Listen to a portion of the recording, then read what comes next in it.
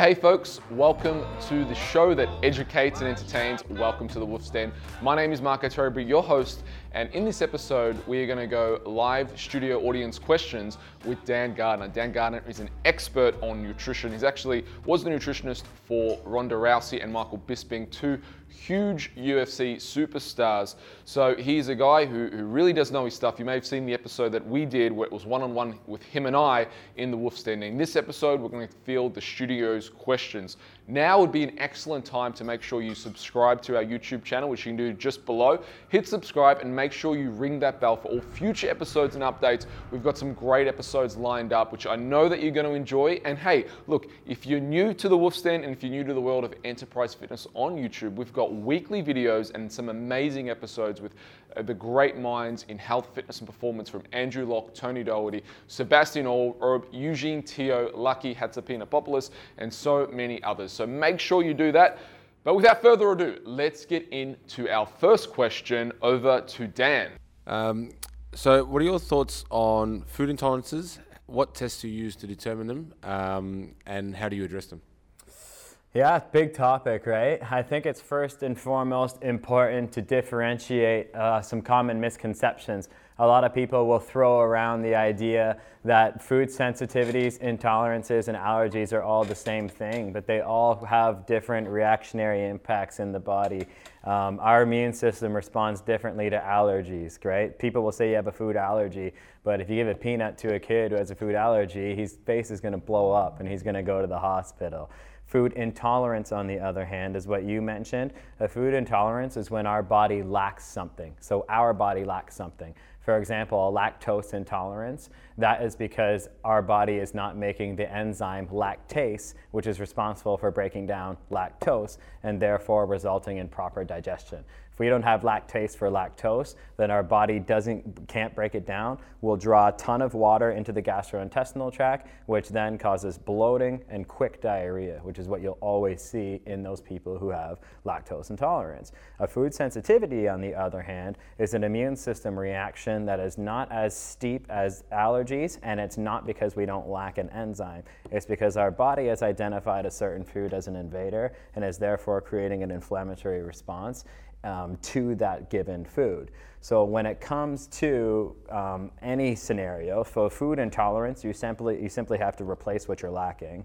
For a food allergy, that's something that's very much it's a life sentence, so it's something that you would stay away from forever. A food sensitivity, on the other hand, what I utilize is something known as the Oxford Biomedical LEAP MRT. There's a lot of controversy in terms of food sensitivity and surrounding, say, IgG tests and other panels like that. So I avoid isolating any fragment of it at all, and instead measure whole body inflammation. So what happens when you run into inflammation is you have a white blood cell, and then if something irritates it, then the white blood cell will secrete a lot of different what's known as cytokines. And these cytokines cause inflammation in the gut and then eventually in the whole body. So the LEAP MRT doesn't measure the IgG that activates the white blood cell, because there can be many things that activate it, and that's why IgG is very much critiqued. Instead, the LEAP MRT just measures the end product of inflammation. So no matter what activated it, you're still going to be able to measure inflammation and not a specific white blood cell, which is the biggest critique. So what I do is I measure inflammation and not an IgG, and then from that point, I'll go through a 90-day elimination process to where they can't have that food sensitivity for a minimum of 90 days. And then I work to repair the gut during that time, because the food sensitivity was never the problem. It was the result of the problem. So when I heal the gut, then in many cases, I find about 50% of food sensitivities are eliminated after the 90-day period and after the gut repair protocol. And then the 50% that do remain are probably some things that you're going to have issues with for life and should likely be avoided forever. Does that answer the question? Yeah. Okay. Thanks. Yeah. Hi Dan, my question is surrounding food as well, and the question is on flavor and taste, because especially when you're training for events and bodybuilding or a fight, whatever it is, often the food is rather bland. And when it comes to sauces, whether it's curries or spices and things like that, how do you factor that in to nutrition? Because we're human and we love taste. Yeah, so do I. So it becomes a scenario where you want to make the process easier on yourself and not harder on yourself. Like I say a lot, consistency beats intensity every single time. And when it comes to flavors, it's something that can work in both ways. And it can work really in a lot of different ways. So sometimes if people have control over their impulses, then including something delicious in a hypocaloric state, so including something delicious in a diet, can actually allow them to maintain the diet for longer. But then for other populations, it's a trigger for them to not have one Oreo, but the whole box, and then go to McDonald's. So you're gonna have your trigger emotional eaters, and then you're gonna have your logical tasty food eaters. So provided you have somebody who falls within the correct slot, then that would be a coaching decision and not a programming decision. It'd be coaching the person and not coaching the numbers at that point. So if somebody can handle a little bit and it allows them to remain consistent, then that's what works for them. But if somebody can't, and then they should go bland, because that's what will allow them to be consistent until the fight is happening or until the event day is there, and then they can go back to eating whatever they were normally eating before. So whatever road leads to consistency is the road that you should take as a coach. And then you can use taste the reverse way as well. So something like my hockey athletes, they're, say, a young 15-year-old tall ectomorph who's 70 kilos, and he's tall. It's like, you need a lot of weight. And then he's trying to gain weight by eating tuna and rice cakes. It's like, let's not do that. I know that you've read that on a bodybuilding site, but instead, let's put some butter on your potatoes and eat a steak. Because you're going to have the same amount of protein in that meal, but the caloric density of the meal is going to be wildly, wildly, wildly more. So if you're gaining weight, eat delicious food. If you're losing weight, choose the road to consistency. Dan, so I know that you work with a lot of high-level athletes, but what about your approach with nutrition for junior athletes? For junior athletes, it's the same. So a lot of junior athletes that come my way, I'm still giving them a meal plan. I'm still having them weigh and measure their food. So it depends what you mean by junior as well. How young are we talking? So say like 12 to 15. Okay, so yeah, so I was thinking say 15 to 20. If it's younger than that, more important than anything else is developing a healthy relationship with food than trying to get the desired adaptation. When you're working with young people, it's kind of a dangerous area because you don't want to, one thing that happens when you're young is you can develop feelings and habits that live with you for the rest of your life. And if you have a coach that trains you way too hard, then you can actually subconsciously associate exercise with pain and discomfort rather than something that feeds your body for life quality.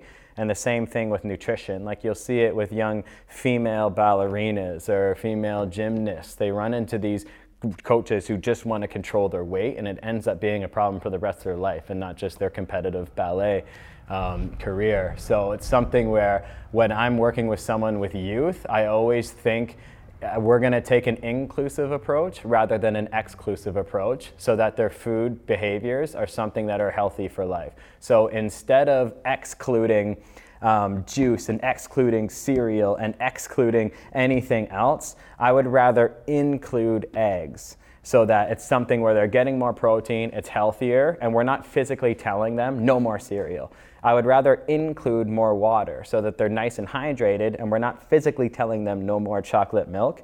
And I would rather include meat as a part of their lunch, so when they're not just having, say, fruit roll-ups and snacks at school. So taking an inclusive approach rather than an exclusive approach, I think is something that wins the battle. Because if we include protein with each one of their meals, we're going to support their body composition, recovery, and performance. But protein is also the most satiating nutrient in nutrition as well. So they're going to feel fuller longer, which has a natural reduction in sugar, a natural reduction in snacks. So just think about what you can include and then forget all about the exclusion game, because mind over matter is what's important at that age.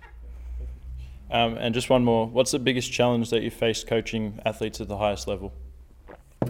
Coaching athletes at the highest level, the biggest challenge that I face is probably just their travel schedule. A lot of times, just because to me, I'm Coach Dan to them. So I'm an authority figure right away. Whether they're a UFC fighter, NFL athlete, no matter how alpha male they are, everybody knows that you have to listen to Coach. So them being adherent to my program's never been a problem. It's making the program fit their travel schedule. So yeah, finding ways in which to work with their team chef or get meal prep for them or let them know what restaurants they can eat at, that's probably the biggest struggle.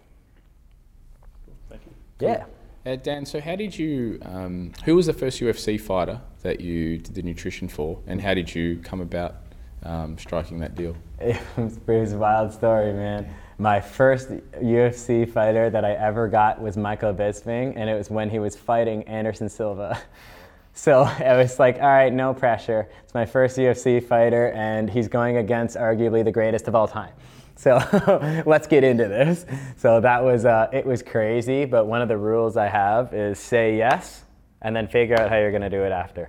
That's the only way you're gonna push yourself, is to get uncomfortable. Get comfortable being uncomfortable, because anytime you're uncomfortable is, anytime you ever feel uncomfortable, it's the perfect sign to you that you have room to grow in your life. If you're not comfortable doing something, it means you're not confident. If you're not confident, it means you're not competent. And if you're not competent, then you still have room to grow.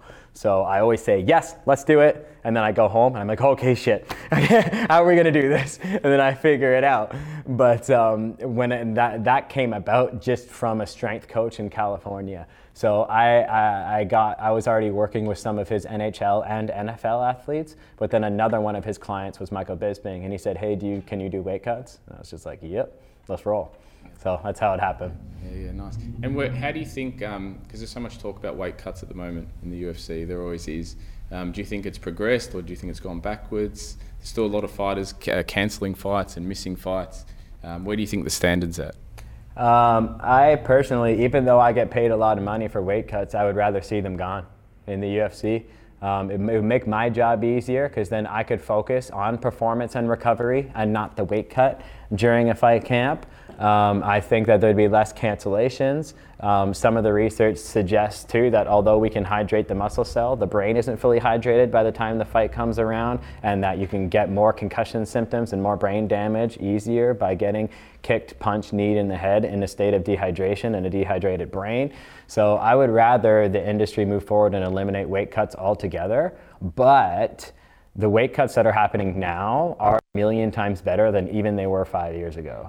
5 years ago, there was still super old school stuff of cutting so much weight in a sauna, and then also never swallowing your spit even. You'd have a spit bucket, and you just, anytime spit comes in your mouth, you spit it out. You never swallow your spit. You sit in a sauna and you suffer. We're way beyond those days, and my athletes feel great when they do weight cut, but as a fan, I would like to see it gone. Okay, cool. And you did Ronda Rousey? So you worked with her? Yeah. Yeah, what was that like? It was awesome. It was very cool. It was something where, it's funny, I came from a town of 1,500 people, and then TMZ was calling to interview me. And I was like, what is happening right now? I'm sitting at home on my laptop, and TMZ called me for an interview, and then they called my wife to try and get into contact with me because I wasn't picking up my phone. And I was like, how did they get my number? And how did they get her number? What is happening? So it was crazy. News people are crafty, and news people lie. So they went on to say that, like, I was Michael Bisping's coach and we won the title, and that was true. But then they went on to say that I was Stipe Miocic's coach and that I won the heavyweight title with him. I was like, well, that literally never happened. I've never been his coach. I've never even had a conversation with Stipe. So a lot of people say fake news, but did I ever get exposed to it? I was reading articles online, completely made up, about who I was, who I worked with, and it was just because of the star power of Ronda. So Ronda is cool to work with. She's a cool person. She's very driven, and I like her as a person, and it was fun to work with her. Yeah, nice. And I'm interested to know why you said Anderson is your most admired athlete before. Because my favorite sport is MMA. Okay. And I've been watching MMA since before MMA was cool. Like, I was watching TKO fights, jungle fights, Pride fights. I would watch the Pride 2003 Grand Prix live. I was that guy in Canada at 3 a.m. watching Japanese fights. So that's my favorite sport in the world. And just the legacy he led is something that's super, super admirable. I think that he's awesome. Yeah, nice, man. Hello, Dan. I've got a few for you. For a fat loss client, how important do you think macronutrient timing and meal frequency is? Very, very. Like half of the importance of, say, if you had like calories in versus calories out. Timing's super important. Yeah. So we've seen this in research too, that even spread distribution of protein in a day causes greater 24-hour rates of protein synthesis than a skewed level, which is one of the reasons why I'm not a fan of intermittent fasting. But timing is really important, and especially in a state of hypocalorism, because of something known as protein redistribution. So there's something known as the fractional synthetic rate that happens 24 hours a day. Fractional synthetic rate is the rate at which you build muscle after a workout. So if you work out on Monday, you're going to recover that muscle tissue for 3 to 4 days after that. So it's a 24-hour-a-day process. But something else that happens at the same time is the fractional breakdown rate. The fractional breakdown rate measures the rate at which you break down your muscle tissue. Because although training is eventually anabolic, it's acutely catabolic. You break yourself down before you build yourself back up. Now, the fractional synthetic rate and fractional breakdown rate happen 24 hours a day. And if you don't so to kind of backpedal a little bit, building muscle and muscle repair is an amino acid driven process. So if you don't have amino acids available in the bloodstream 24 hours a day, it's going to go back to what me and Mark were talking about. You're going to have to get it from somewhere. The only two places amino acids are coming from are dietary protein and the protein that's currently on your body. So when you're dieting and your muscles are under repair, you can actually redistribute protein from one area of the body to another in order to support recovery. But if you have amino acids readily flowing in the bloodstream 24 hours a day, then you can use dietary amino acids to feed that muscle that currently is calling for recovery and repair, so that you don't need to rob from Peter to pay Paul. So you don't need to take from somewhere else. So meal frequency and an even distribution plays a role in making sure that not only do you maximize protein synthesis, but equally as important, you fight any form of protein breakdown. And keeping your muscle in a diet is wildly important. We want fat loss, not weight loss. Yep. And how would you time carbohydrates? Timing carbohydrates?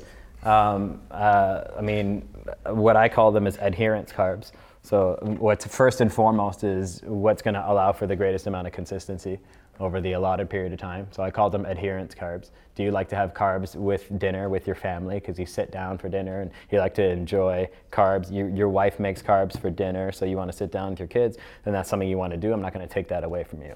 But so adherence is always number one. But number two is pre, intra, post-workout. Those three areas are by far where carbohydrates are being best metabolized into lean muscle tissue.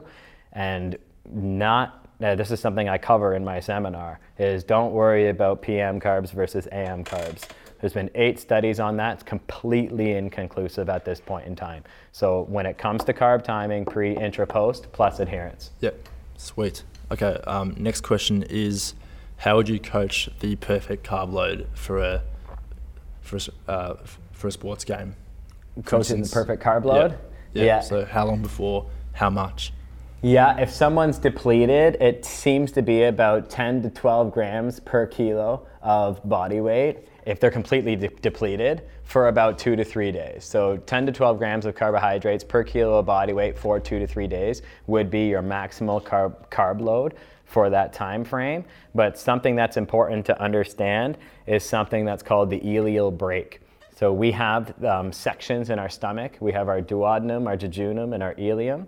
And your ileum, if you have way too big of a meal and your body is still digesting something, your ileum will put on something known as the ileal brake and stop digestion. And that will actually stop carbohydrate loading. So one thing that I always recommend my athletes do is have their last high carb meal in the early afternoon and not late at night. Because if you have it late at night and you have a great big carb meal, because you can have 1,000 grams of carbs per day on these types of loading periods. Reese knows what I'm talking about with the 1,000-day carb meals. So I have, for athletes specifically, I have them have their last high carb meal in the mid-afternoon, because if the ileal brake can still easily be on by the time you get to breakfast. And if the ileal brake is still on by the time you get to breakfast, then that will delay gastric emptying even further, and you'll have gastric distress going into your competition that day. So biggest important thing, 10 to 12 grams of carbs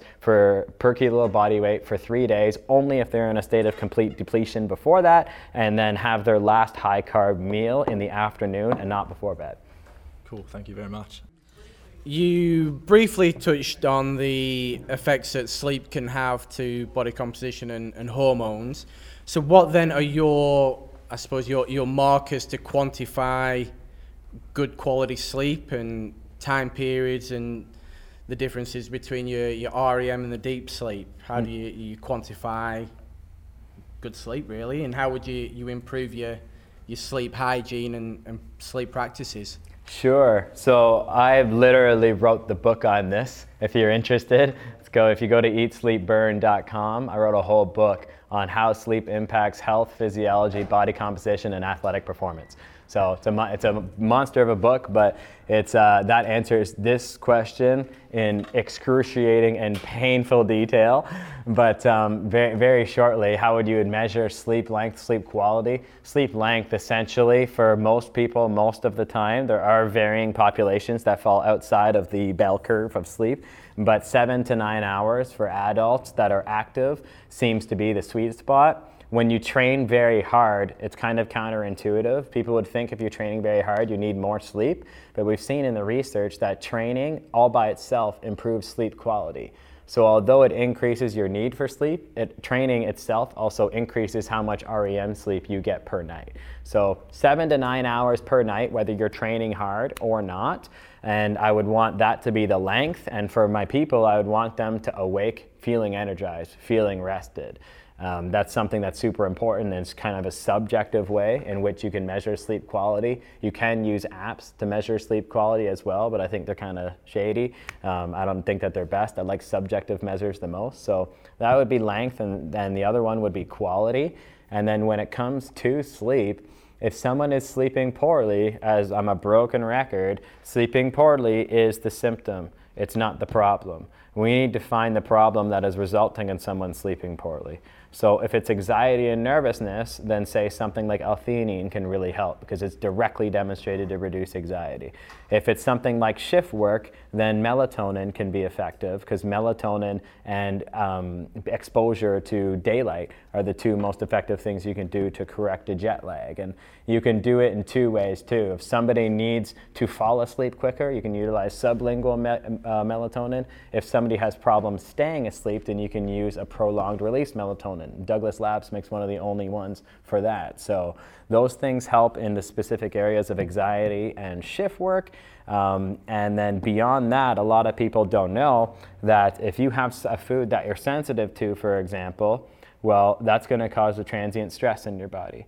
So if you have a food that you're sensitive to, it's going to cause stress. Stress causes an immediate increase in cortisol. Cortisol runs antagonistic with melatonin. So anytime cortisol is high, melatonin is low. So a lot of people won't think about that. I can't get to sleep at night, but they're having the same meal before bed every single night, not connecting it to the fact that they might have a sensitivity to that food.